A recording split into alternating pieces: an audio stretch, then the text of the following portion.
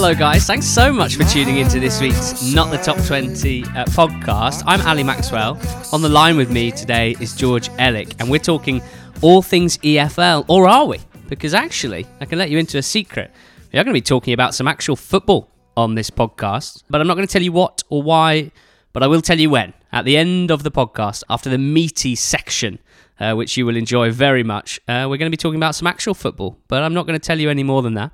George Ellick, it's great to be talking football with you. And you, Ali Maxwell. There was quite a lot of news just towards the end of last week, various meetings and headlines and lots of things to get through. To what extent do you think it was a good weekend for Swindon Town, Crewe Alexandra and Plymouth Argyle? Yes, it certainly looks like it was a very good weekend for them. It's not finalised yet, but League Two have voted unanimously to cease playing this season, to go along with the EFL proposed framework of having playoffs for the teams finishing between 4th and 7th on a points per game, so not a weighted but an unweighted points per game scenario, which would see those three teams that you mentioned getting promoted. But is it all that simple? Quite a big but, I think. Yeah, I mean, is it that simple? That's the thing. I've seen quite a lot of discussion, assuming that is now gospel, that has now happened in League Two. But we have spoken to the man who knows far better than us as to what's going on.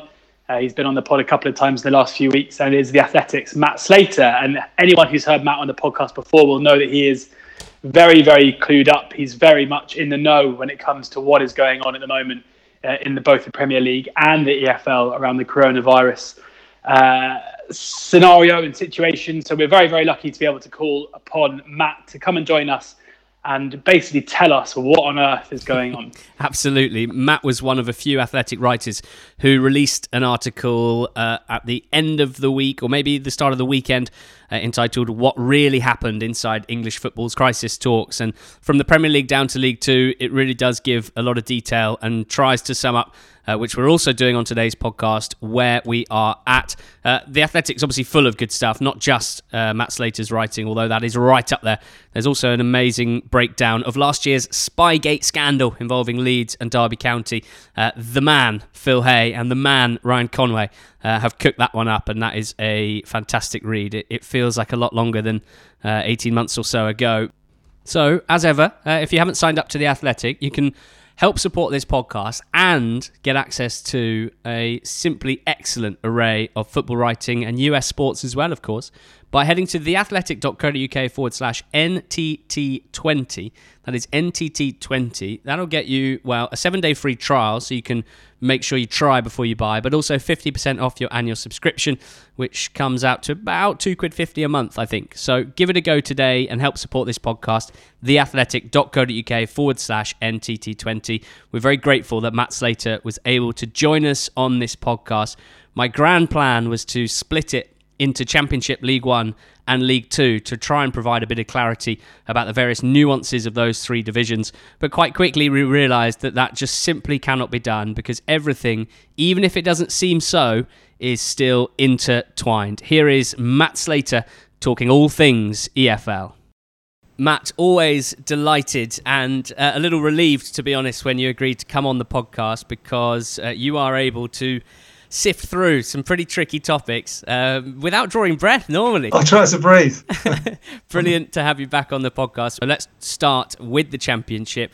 As mentioned before we introduced you, there is a brilliant breakdown of all of this on the Athletics site. Yourself and a lot of your colleagues doing fantastic work to provide the sort of broadest outlook imaginable, the most detailed that we can find at the moment. But let's start with the Championship, because according to that piece, and as far as we know, the clubs came together on Wednesday last week.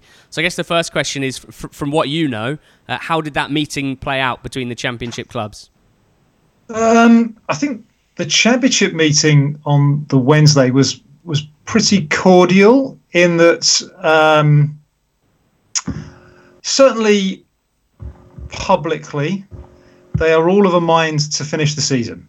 They are very, very, very much guided by the Premier League. And I don't think we should be surprised by that, because they're pretty much all dying to get into the Premier League. And if the Premier League can play and can finish its fixtures and pull off Project Restart, Well, the Championship thinks it can too. Like the Premier League, it's had some issues, big issues around this idea that they would have to play in approved neutral stadiums. And we know that that was an issue for the Premier League clubs as well. And they have effectively leaned on the government to ask the police to have a rethink about that. So we're kind of waiting for that process to work through.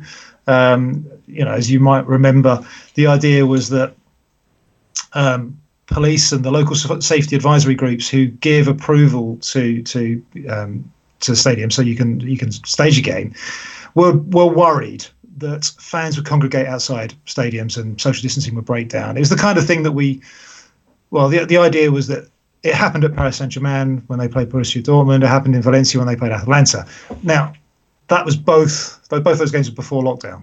It was before all of us in the world had got used to these dreadful headlines and statistics of lots and lots of people dying. It's before I think we all really kind of grasped what coronavirus was about. So there was a bit of opposition to that, and there was a lot of kind of questions about, well, why does it have to be this way? If Germany are going with home and away games, and it looks like Spain are as well, Italy, Poland, Portugal, why are we not trusting our fans to be sensible?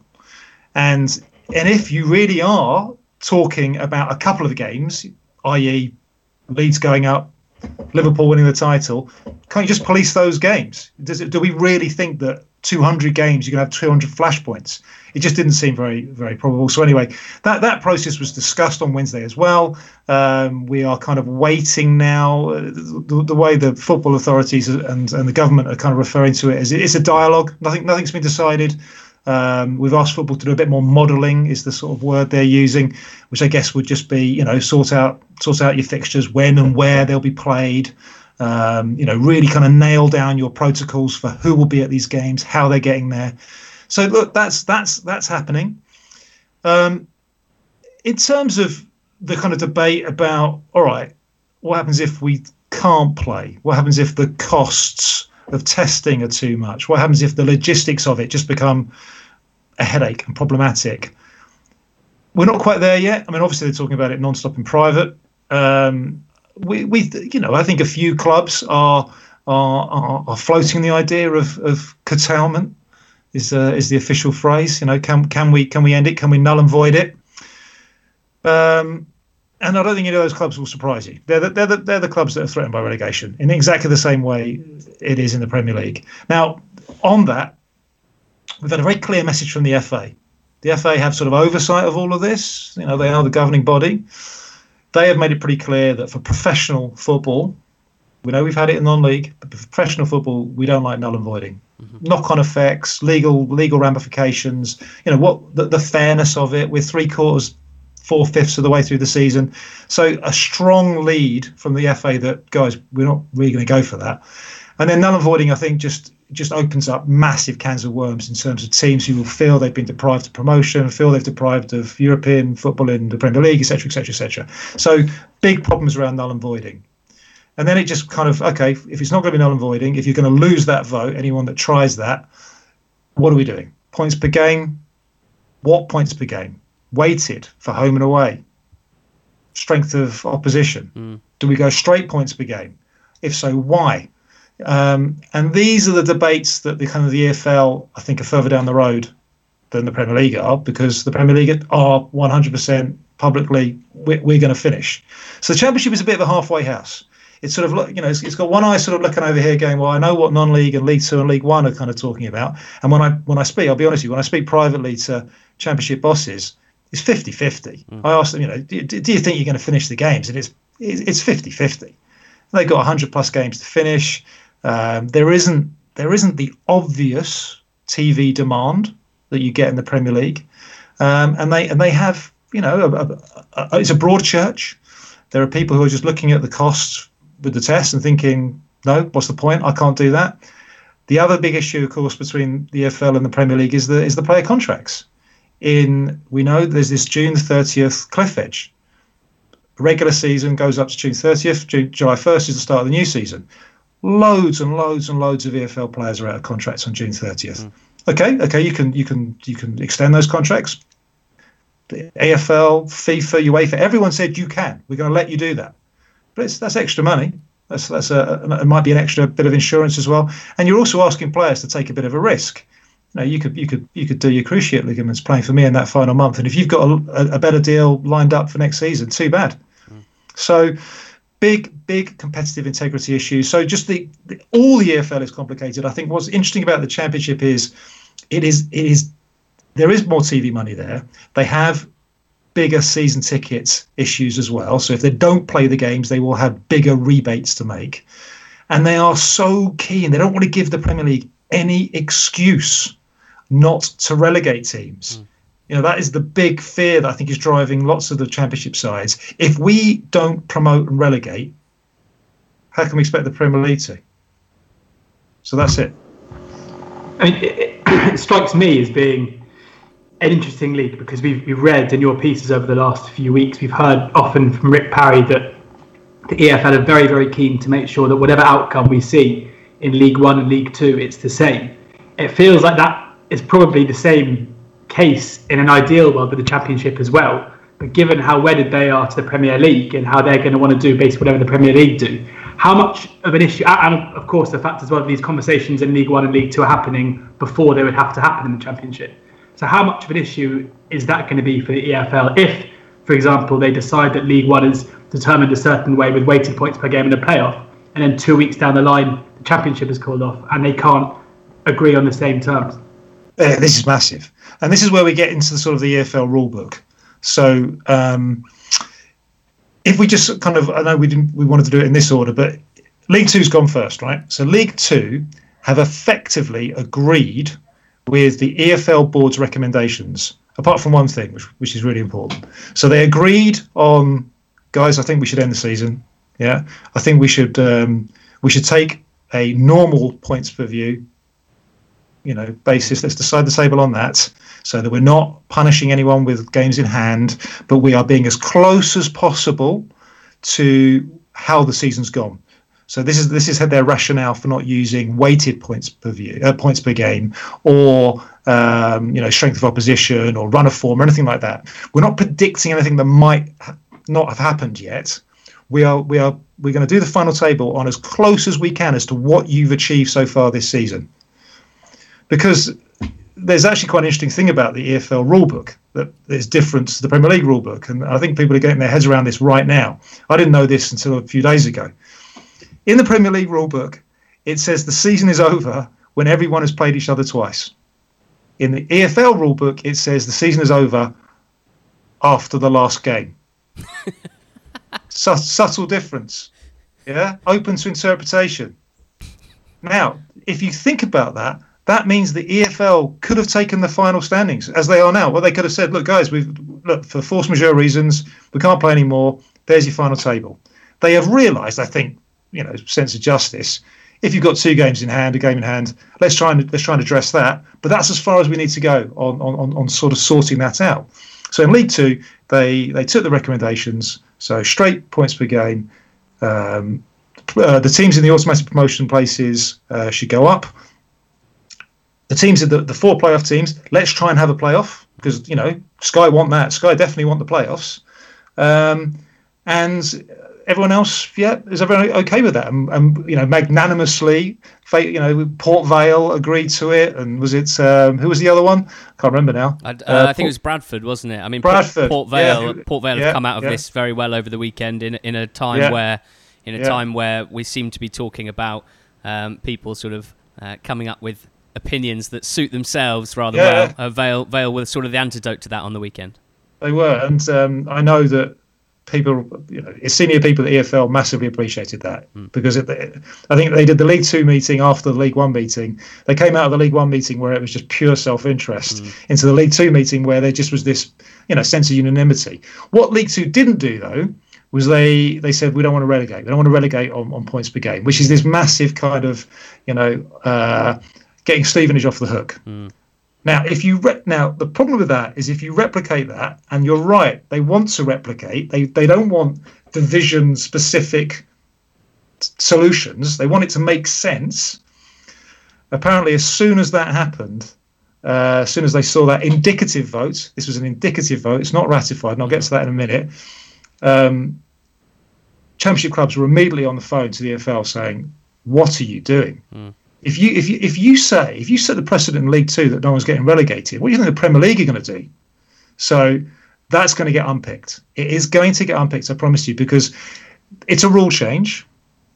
It is a rule change, so that would require a majority, 50+1 of all EFL clubs, all 71 this year, EFL clubs, and a majority in the Championship. That's how rule changes work in the EFL. You get an overall majority, and the Championship has to give it a majority as well. So really, what it would come down to is a vote, not just from League Two clubs about Stevenage, but actually of clubs in all three divisions about whoever is up for the relegation question in their division. So although Stevenage is the sort of buzzword for that at the moment, ultimately it's not just about them, but about, let's say, Tranmere, let's say Charlton, or whoever else in the Championship.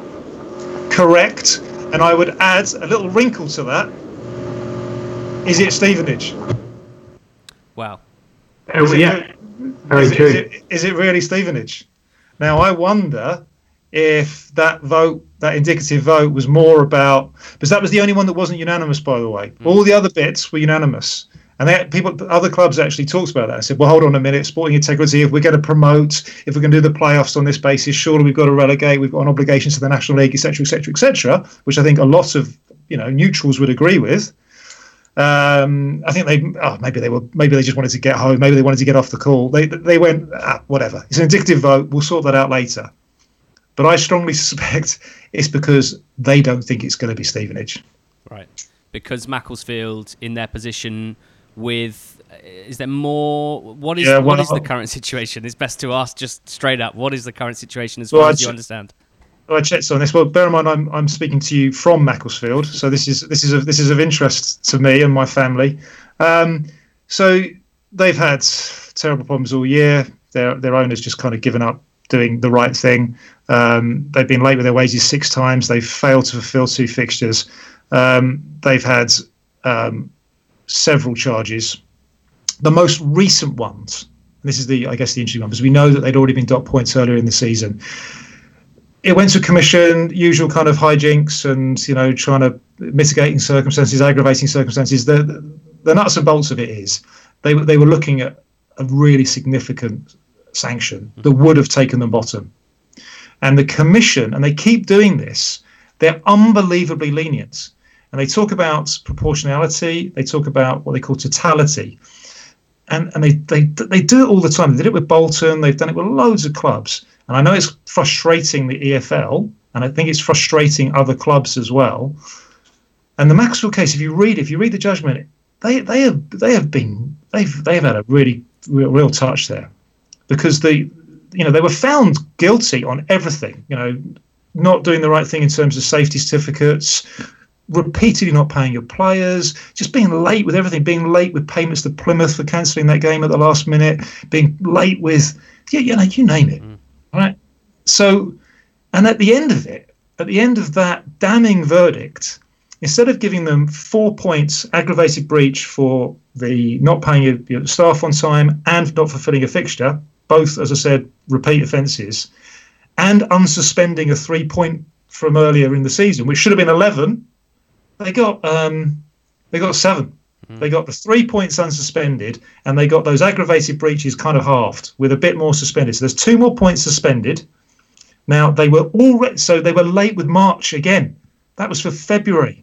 They were during this most recent process. They then missed March. The commission said, "Okay, March was strange, coronavirus, etc., etc." They are in the last chance saloon. If they are late one more time, immediately 2 points get unsuspended, and I think they get charged again. That takes them bottom. Because this is interesting, and not to digress from the subject of this podcast, but on that point, because it affects Bolton as well. If the season, as we expect, comes to a conclusion, and these points deductions may not have had the impact that they would have had if it had played out longer, is there any, has Bolton's punishment finished at the end of the season? If they're relegated, is that it? with Macclesfield, with these points hanging over them, if they stay up, having been deducted 7 points, is that the end of their sanctions? Is that the end of the punishment? Well, I mean, it kind of depends what happens next. I think Bolton have done and dusted. Bolton have been punished enough, and for what they've done so far. I mean, if there's more to come from Bolton, yeah, we start the whole process again. But I guess the interesting thing here would be if it was null and voided, which is off the table, then what would happen? But given that we can be pretty sure that that's not going to be the case. Yeah. I think Bolton are going down, and I don't think Bolton are making a big fuss about it, to be honest. I really don't. They'll have a go at null and void, as will Southend, as well others, and I think they'll lose, and that's fine. I don't see Bolton, really kicking off about this. Macclesfield, have argued and have gone to these procedures and have hired a solicitor. They keep losing, but then they keep having these. They're losing the argument, but then kind of winning the mitigation.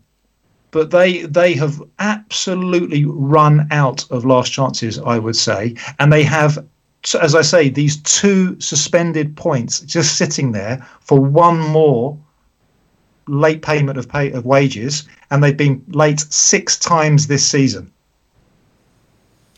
So it's one of those funny things where, with the best reasoning, we thought it would be clearer to split the leagues up here, but you realise almost instantly that they're all so linked. And even if you can understand why League Two clubs were keen to get that decision out the way as soon as possible in terms of not playing anymore for the reasons that they have for not playing the Championship with their different reasoning, it's actually quite strange for me to realise that if the Championship are sort of letting things play out for a bit longer, actually they're almost at the mercy of what happens in League Two to some extent, or we think they might be at the mercy of what happens in League Two to some extent by sort of delaying, I suppose, their own decisions. In the piece that you wrote with the Championship, because it's less clear how things will go and the meetings haven't taken place with, the sort of necessary meetings, I suppose, and discussions haven't taken place. But you did say that in terms of training,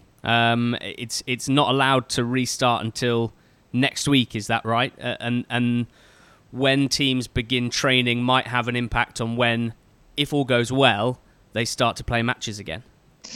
Yeah. So again, I'm sorry to say again, very much led by the Premier League. So there's a Premier League meeting today. This is Monday doing this podcast.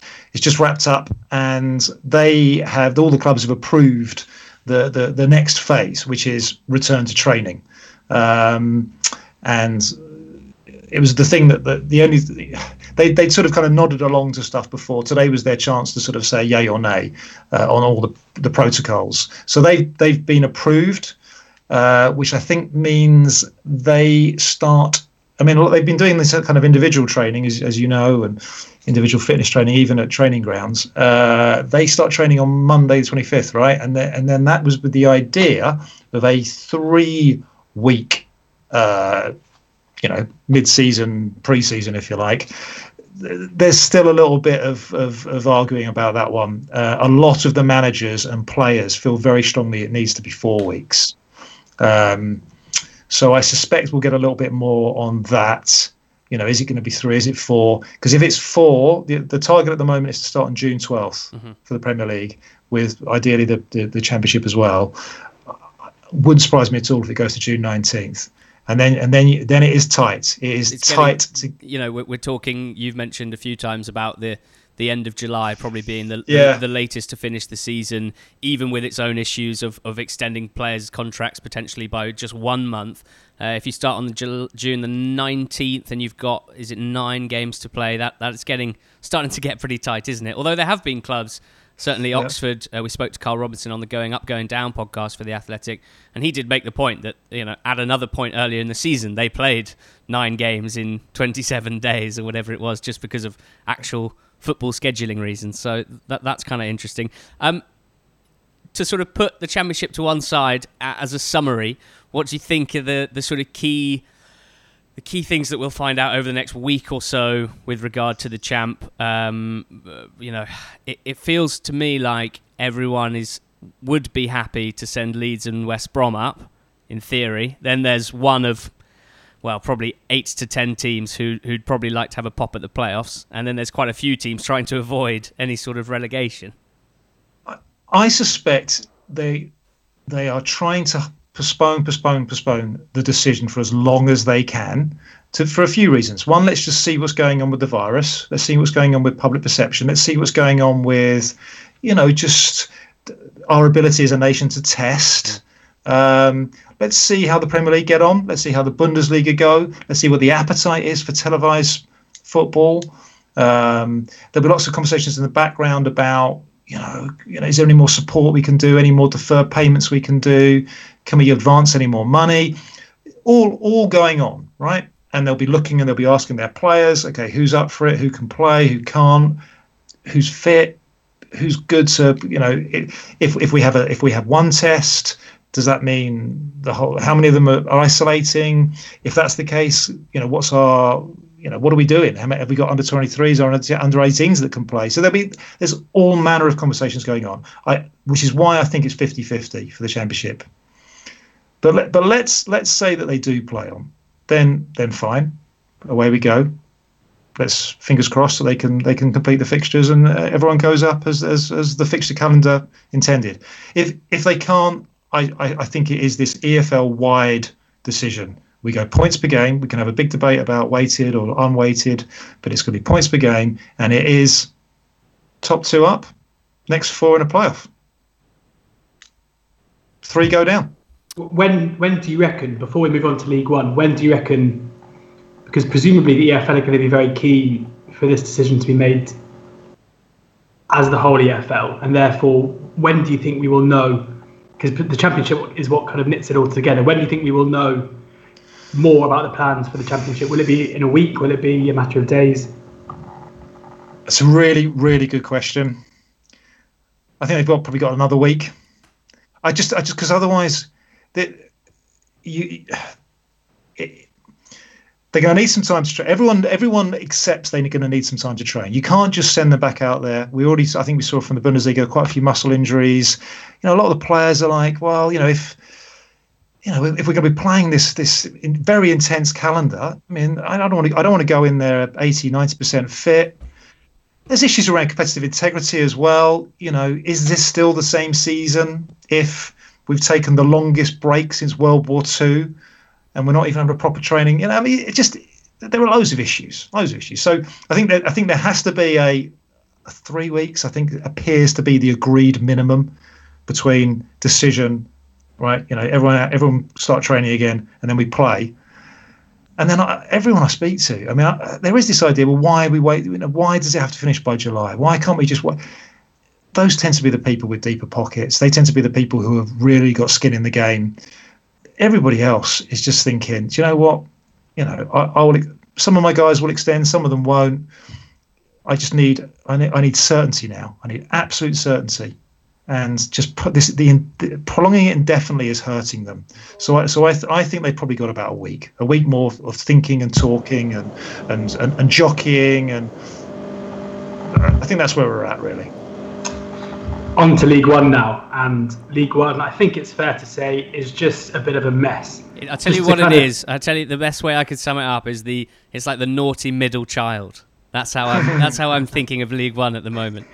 Well, you literally can't look at the internet at the moment without seeing a club official from a team in the top 9 or 10 or a team in the bottom 6 telling you exactly what should happen, what's fair, depending. And surprisingly, the outcome of that scenario always seems to be that their club is either in the playoffs, promoted or relegated. I mean, just to sum up how it looks at the moment, I think everybody agrees that Coventry deserve promotion and they will get promotion.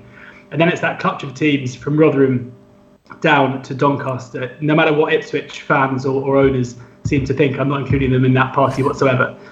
You've got some teams from Oxford, Portsmouth, Fleetwood, Peterborough, Sunderland, Wickham questioning whether or not Rotherham should be given automatic promotion, given they're just 2 points ahead of third. You've got a team such as Wickham, who are in 8th, who could move up to third on a points per game model, but also could just be in the playoffs without the weighting, but they currently sit outside the playoffs. You've got Peterborough, who'll fall out if it's points per game model but not weighted. You've got Sunderland, who are just out of the playoffs at the moment on goal difference. It is an absolute mess. And I tweeted about an hour ago, just when kind of doing the research for this, just thinking, if you're, Lincoln owner or you are the Accrington owner, and you have to sit in these meetings listening to just the self-interest being served out by these guys who are just going to refuse to acknowledge any scenario that doesn't benefit them, it must be painful. And we read about these votes, about how there's going to be another vote next week. I mean, what are the criteria for a vote to get passed? Because it seems very unlikely we're going to see anything like the universal agreement that we saw in League Two. Well, I think you're absolutely right. I don't think there will be unanimity. There won't be a consensus in League One. There can't be, for all the reasons you've just explained.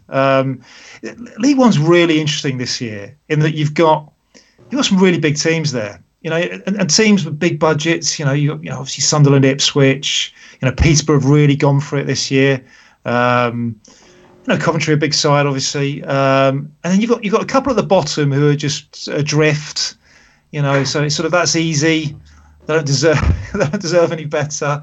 Tranmere, AFC, MK, that's tight. Rochdale, but it's that playoff picture. It is remarkably tight. And I mean, my take on it is, you only really want to play on if it's for sporting reasons, you're going to get promoted, or you're Tranmere basically, and you're fighting for survival, or financial reasons, and the two can be linked, very tightly linked. So I think a good club to think about here would be Ipswich. It's been explained to me that the cost of testing, which is about 140 grand in the EFL. The EFL would do it centrally, and then they would take that money back from you over the next year or so from the central distributions. So that's you'd be giving up 140 grand that you'd think you'd hoped you'd be getting, but it wouldn't all go in one go. But there's the extra cleaning costs, extra logistical costs, and extra contract costs if you're really going to go for this, and you don't want to risk losing a few players. So it's significant. Now, you're right. Andy Holt, Accrington, David Bottomley at Rochdale, those sort of guys, they're thinking, what's the point? What's the point? If you're Lincoln, if you're sitting in the middle, Bristol Rovers, any of those teams, Burton, well-run team, what's the point? Ipswich, if they don't play, their season ticket rebate will be bigger than the playing on bill. So it's in their interest to play on. And who knows, they might go on an amazing tear, right? So they have a sporting and financial reason to play on. Likewise, Peterborough, they have a sporting and financial reason to play on. Sunderland massively have both, right? And my understanding is Sunderland's chief exec Jim Rodwell was the loudest voice in the meeting. The loudest voice. He banged on. So apparently Dara McAntony, Peterborough owner, started with a big rallying call. He started the meeting with guys, this is a football competition, not a furloughing competition. Why don't we want to play? We own football clubs, don't we? This is a sporting contest. Why are we having this debate? The government's given us the green light. We should be grabbing this opportunity to play. The rest of them, well, not the rest of them, but, the naughty six, the magic six, whatever they're called, the breakaway six, the playoff pretenders. Yeah. The rest of them are sort of shuffling around going, we want to stop. I'm losing 17, 18 players June 30th. What am I going to do? I mean, on the point that you mentioned about the season ticket rebates, is there also a financial benefit to some of the smaller clubs who currently have their non-playing staff and a large chunk of their playing staff on furlough? Absolutely. Who also returning to football would be a massive cost to them without the benefit of match day revenue. Correct. This is Andy Holt's point. He has grabbed the furloughing opportunity to start playing again, means unfurloughing those players. I think he's got quite a significant number out of contract. It just makes no sense for him. It makes no financial sense for him.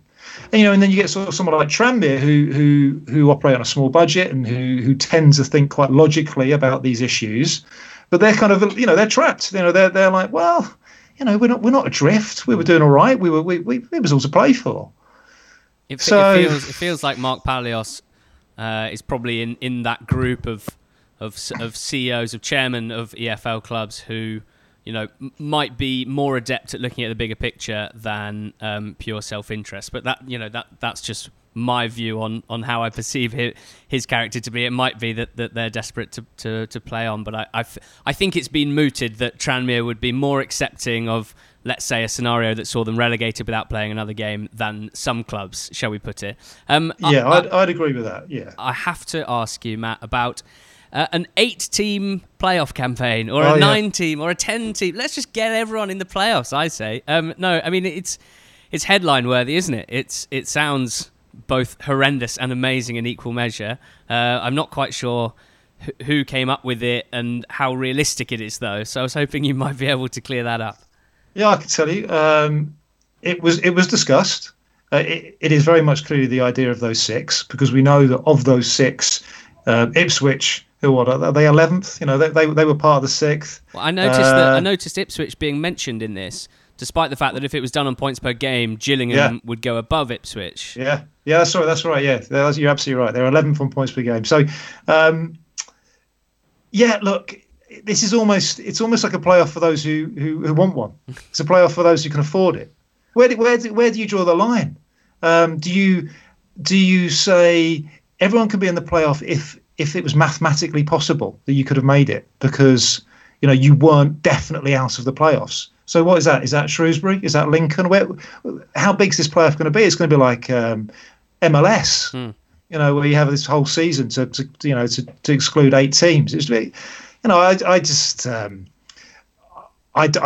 think this is a goer. Look, you couldn't have, presumably, after what we've discussed, unbelievably unlikely that there would come a time where the Championship had a 4-team playoff and League One had an 8-team playoff and League Two had a 4-team playoff. Well, I know that the EFL board feel that if League One, they're all being invited to vote indicatively. They are told that, guys, by all means, come up with the best scenario, best solution for your division. But all of this then will have to be ratified by the FA and the league-wide vote. So, bear that in mind. So let's just say, the whole thing about the enlarged playoff is, I spoke to quite a few people about it, and I heard, I think, 5 or 6 different versions of it. So some people were like, well, okay, if we're going 2 down, if we're going to go all the way to 8th, why aren't we going 2 up? Let's bring Coventry into it. Let's have a top 8 playoff. Because that in terms of sort of principles of fairness, Coventry haven't sealed it yet. I was thinking, well, just hold on, just think about the logistics of a vote. Why would Coventry vote for that? Why would you've lost a vote there, surely, and Rotherham aren't going to go for that. So then, you have this whole scenario again with Ipswich being keen, but not really being close enough to deserve it. Doncaster, I don't think were part of the 6, were they? So sort of Doncaster are keeping quiet. Is that just because Doncaster are being a bit like Port Vale and Bradford? Are they just being kind of magnanimous and keeping their head down and going with the flow? I mean, it's. I can't tell you all the clubs that told me, but I mean, one of the clubs that are in the playoffs were quite adamant that, well, this is a really weird season, so why can't we be weird? Why can't we think of something that's novel and interesting and fans at home will like? Why can't we have a 16 playoff? They do things like this in Super League or in other sports. Let's take this as an opportunity. We've got a clean piece of paper here. We haven't had a coronavirus pandemic before, but it just goes back to the EFL board are very, very keen to base this in their rule book as best they can. And League Two have set a precedent. Okay, you could argue they are, not the definitive precedent, but they've set a precedent. And more importantly, the Championship. Can you see if you've made the Championship playoff? Why would you want more jeopardy? Why would you want more teams? Why would you want to diminish your chances of reaching the Premier League? I just don't think it's going to happen. I mean, on the subject of the owners and the difficulty of doing so, I mean, it was you that broke the piece, broke the news in your piece a couple of weeks ago about the possibility of weighted PPG, and I saw your tweet when it came out the EFL were now going for non-weighted PPG, which was of course not the desired option from what we thought a couple of days ago, and we've got. Darren McAntony seems to be at the forefront of this group of 6 sides who want to play football, but whilst they're going out and saying how much they want to play football, they're also saying what they think the best course of action would be if there isn't any football being played, which is totally different compared to the Sixton. Is there any? I mean, this might be conspiracy theory from me, but the fact that Darren McAntony very loudly, went on Sky, tweeted, orchestrated these 6 statements from the clubs, and suddenly the PPG preference changed. Was there any chance that wasn't particularly well received by the people at the EFL making the decisions here, or is that just me trying to stir something that isn't even there? No, I don't know. I'm intrigued. I hadn't thought of that. My take on weighted and non-weighted PPG was, I think we can now speak freely about this. It was proposed by Oxford United, right? I am shocked. Yeah, it was suggested by Oxford United, but it is of course based on. It's a model used by other sports. Rugby union have used it for everything kind of below tier 2, I think. And there's a logic to it. If you have 8 games left and 5 of them are at home and 3 are away, you do better at home than you do away, and that should be recognised. And when it was proposed, when the idea was circulated by Oxford United, it was quite favourably well received. Me and a few other journos, we ran around. What do you think? And even people who missed out had to sort of admit, well, I can see the logic to it. And then they'd sort of, mumble or, go off on something else that they preferred, or we want to do this though. But yeah, no one could dispute there was a logic to it.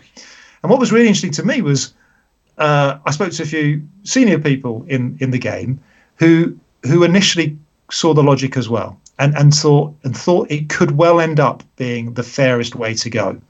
And it was I wrote my piece, and others wrote similar pieces, hearing and reporting the same thing.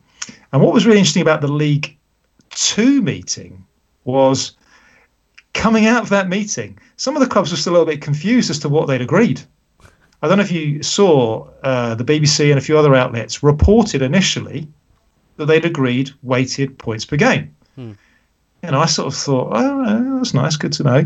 And then I started to see, hold on a minute, we're not sure what they've agreed. It now looks like unweighted, and we had to wait sort of a half an hour, I can't remember what it was now, for the press release to come out from the EFL to say, no, it's unweighted. So I sort of phone around what happened, and as I say, then I got to the bottom of it, that they had, the EFL board had thought long and hard about it, and they had just decided to go on this principle of not being predictive. Now, draw from that what you will. They felt that by giving teams that have more home games to come a sort of an assumption that they will win those games, or win more of them than their away games is too predictive. And they just needed to base this system on what you've achieved so far. So it's just your average points so far. But that's a recommendation. League 2 agreed to it. League 1 might not. The Championship might not. Who knows? The Premier League, if push comes to shove, might not. Well, I think I'm right in saying maybe, and I'm trying to do all the maths in my head, which is just, I'm onto a loser already, but I believe in League 2, weighted versus non-weighted was pretty imperceptible. It didn't really make any difference to any of the big questions anyway in terms of... You're absolutely right. So, you're absolutely right. So it's no surprise that maybe for some of them they were like, yeah, whatever. It doesn't make any difference. Yeah. They wouldn't have been thinking about that to the same extent as these teams in League 1 who are all, separated by a quarter of a point or whatever it is. Ridiculous scenarios across the 3 divisions. And Matt, I know you've got lots to do, so we will let you get on with the rest of your day and working out what's coming out from the first day of the week, having had a busy week last week. One last question. We are interested in the potential for playoff campaigns. Ironically enough, there is some self-interest from George and Ali from Not the Top 20 podcast here, because it would be great for us to cover some EFL football again and do what we enjoy doing most. So that might be naked self-interest. But aside from the 8-team playoff proposal in League 1, let's say that there will be 3 4-team playoffs, and that it seems to be something that's got a bit of support from quite a lot of the clubs involved across all three divisions. Has there been any planning or contingency planning about the how and the where and the when? That's a really good question, and that's pretty much my next sort of right, okay. line of inquiry. I think they probably just want to get a little bit more consensus on where they're at. I know some people have sort of said, well, look, is it going to be the usual home and away semis, or do we go neutral venues? Do we sort of turn it into a kind of a week of playoff football at Wembley, maybe? Wembley, are very keen to stay some football there. The FA have offered their help.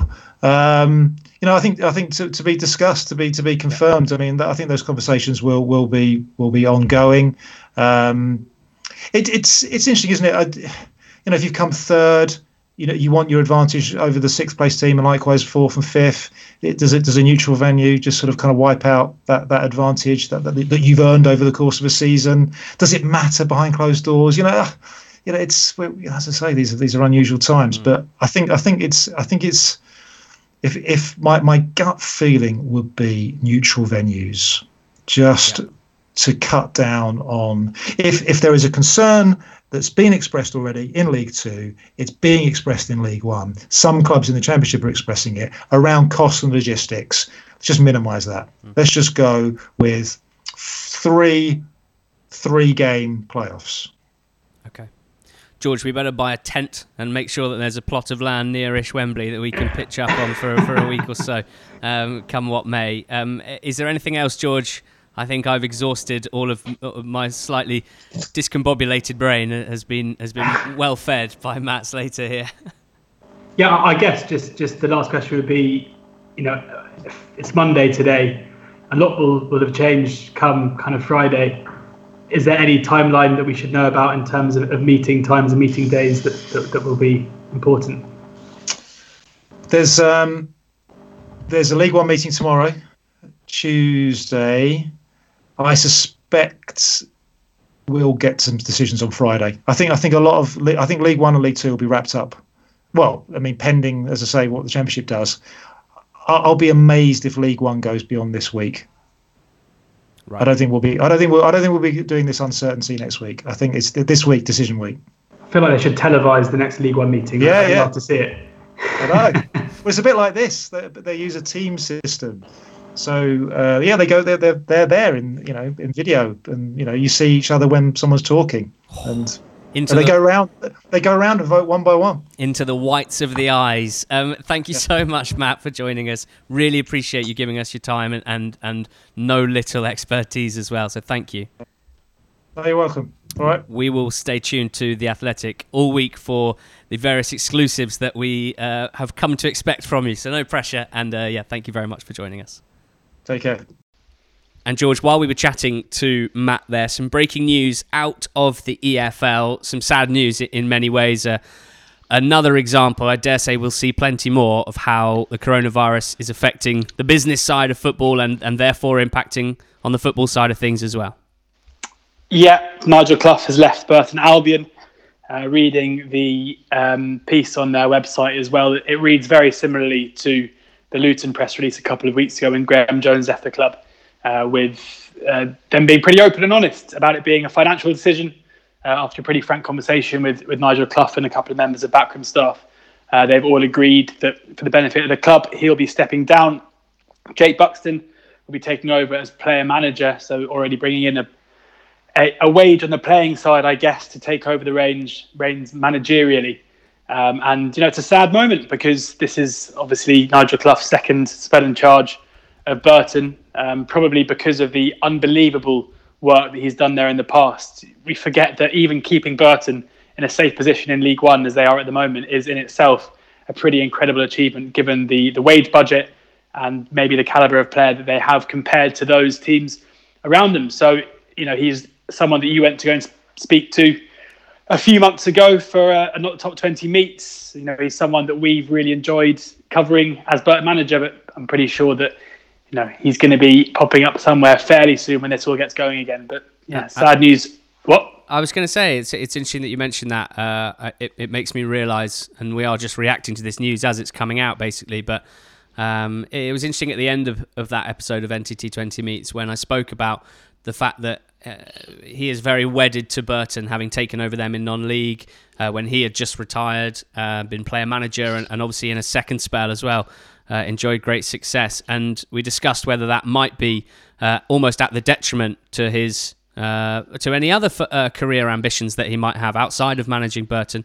He did mention that it was sometimes frustrating that a man with his experience in the game and as a manager in English football wasn't necessarily thought of in terms of many applications for championship jobs that he'd put in, but ultimately I think, and this is another example of it, it comes down to an amazing and very rare relationship between manager and chairman in Ben Robinson.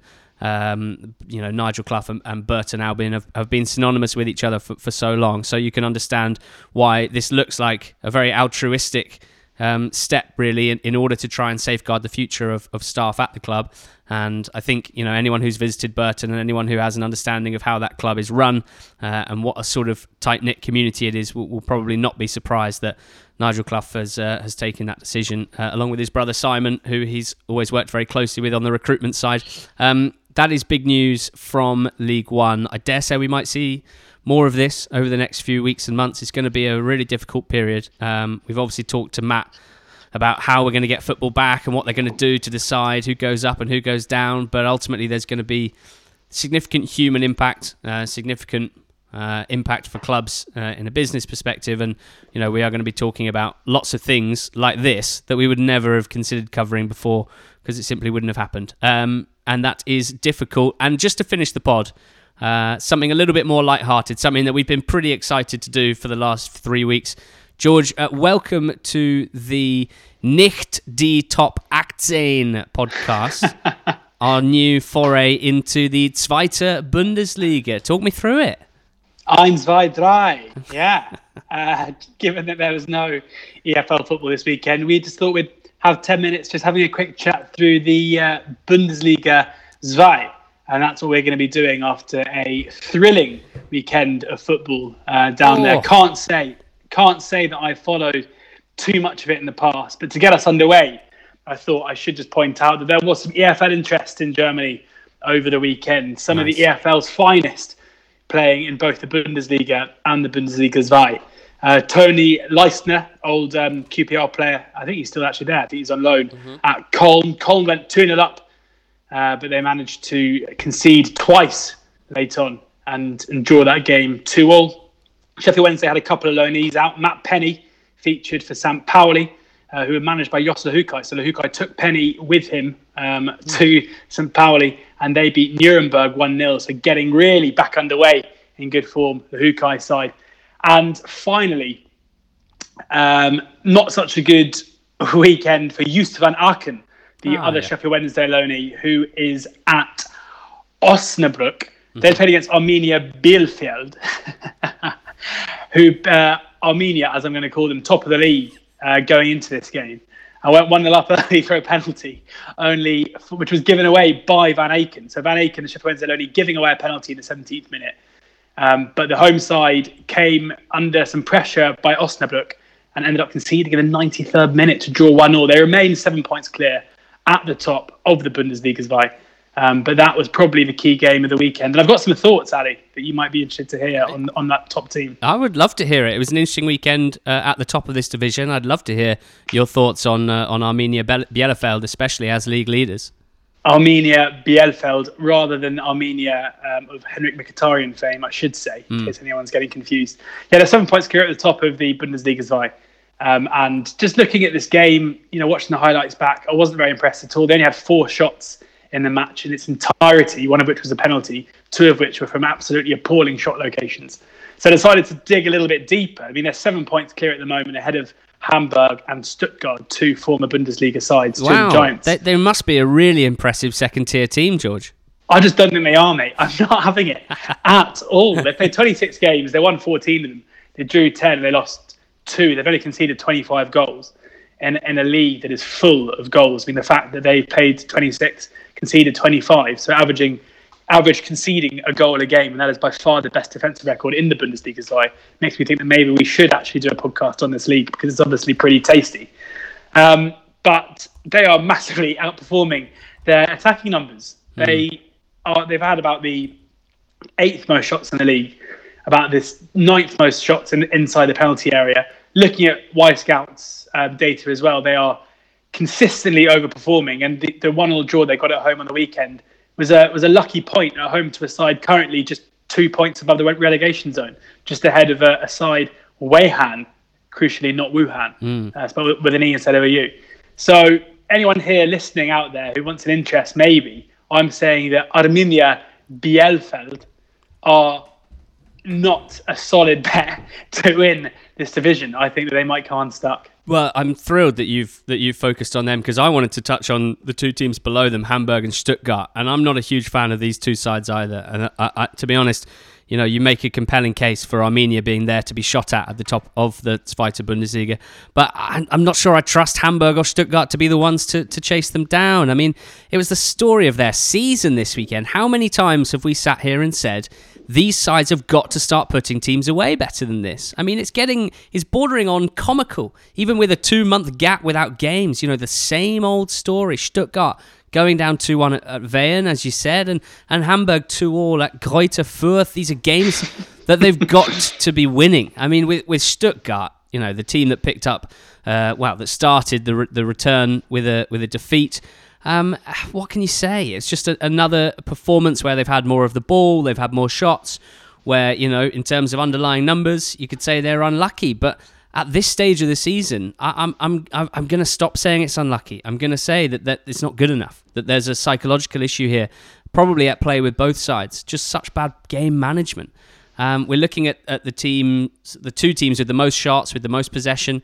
We can picture it, even in championship terms, what these teams look like, how their games play out, but they're so consistent in not doing the business, in not winning games that they should be winning, and that says to me they've got a soft centre. Certainly with Stuttgart, I think we're looking at too many players just happy to pick up a decent wage for a historic German club, but ultimately not performing to the level expected. I mean, can you be relying on Mario Gomez as a 9? In the modern game? I know it's a level below where he's played for most of his career. I know that a goal scorer's instinct very rarely dies, but I'm looking at them and I'm thinking, could we have someone more mobile up there?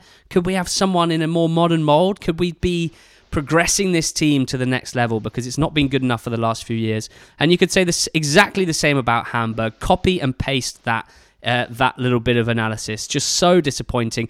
There's people that say, oh, these are big clubs for the level. These are big clubs. Or mostly their fans, mate. Mostly their fans, I'd say. We're a big club. We should be in the Bundesliga. Well, big clubs. Look, this is a meritocracy, the German football system, like in England. And you are not meriting being in the top tier at this stage. They've got to do more for me.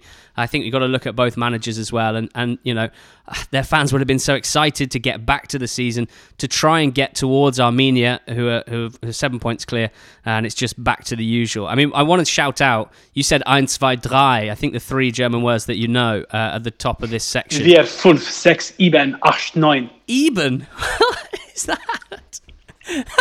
You've just made up a word instead of 7 there, instead of sieben. Instead of sieben. Did I not say sieben? You said eben. Yeah, I just dropped my consonants, Well, it only took 1, 2, 3 Minuten for Dennis Dickmeyer to get a red card. Blimey, mate. Yeah, wow. I know. I mean, something of a protest, you have to say, when you're getting sent off after 3 minutes, and his side suffered because of it. A couple of other things to touch on elsewhere.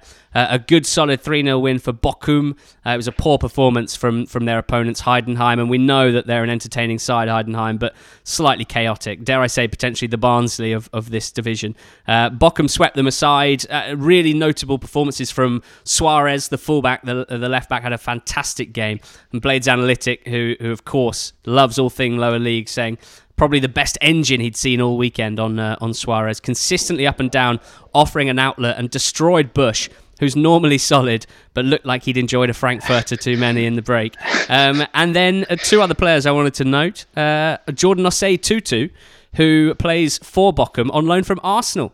Had a fantastic game. So, standard seeing a Premier League loanee impacting games in the second tier. We talk about that every week. Playing as a winger, we thought he was more of a right back or a right wing back, but he's thriving in that role. Yeah. Fantastic in transition, very lively. And again, Blades Analytics saying one to watch out for, and we can expect a championship loan anytime soon. I've got a song for him if he does go up. Oh my God, here we go. I said boom, boom, boom. Jordan no say tutu, tutu. I said boom, boom, boom. So there you go. We're looking forward to that. And I was hoping it was going to be Desmond related, but you let me down. Last but not least, I'm taking a very quick look at Joachim Nilsson. He plays for Arminia Bielefeld. He's their centre-back. And InfoGoal tweeted that, from centre-back on the weekend, 138 touches, 121 accurate passes from 126 with a 96% accuracy rate and 7 out of 9 accurate long balls. I think he is a lefty as well. I saw his heat map and he looked fairly left of centre. So I'm quite excited about that guy. We're going to be looking for someone like, I don't know, Sheffield Wednesday or someone else to sign him at some point in the near future. I'm going to flag up a quick progressive passer because I have to. Yep. Marvin Wanitzek at Karlsruhe put in a very good performance in a 2-0 home win against Darmstadt, scoring a goal. Very, very tidy on the ball. He's got 9 assists this season as well, playing just that number 10 role. Really the kind of player that I like. I'm seeing flashes of Jack Grealish in him as he goes through. So look out for Wanitzek. Well, there's a bit of fun for lovers of second-tier football the world over. The Zweite Bundesliga, analysed by the Nicht die Top 18 podcast. And you got to hear George count to, well, maybe 6 in the end, I think. Guys, thank you for listening. Thanks for tuning in as ever to this Monday podcast. We had a very self-indulgent one last week as we celebrated 4 years. We talked about how committed we are to continue with this, and frankly, how difficult we are finding it at the moment, as many other people are. But this feels like a good classic example of lockdown Monday podding. Some serious stuff from someone who really, really does know what they're talking about in Matt Slater. A bit of news, Nigel Clough leaving and some nonsense. And some serious nonsense as well. So thanks for joining us. Make sure that you are subscribed to this. Make sure you tune into the Going Up, Going Down podcast and be subscribed to that, because we will have another pod dropping for you second half of the week as well. And also, if you head to our Twitter page, we've done 3 15-minute videos for Sky Sports, which are talking about some of our favourite talent in Leagues 1 and League 2. Certainly Ivan Toney, certainly Rob Dickey, and certainly Perry and G are discussed at length. And if that sounds like something you'd like to listen to or watch, then we spoke to David Prutton on Zoom, and you can see that on the Sky Sports website. Stay well this week, stay safe, and we'll talk again this time next week.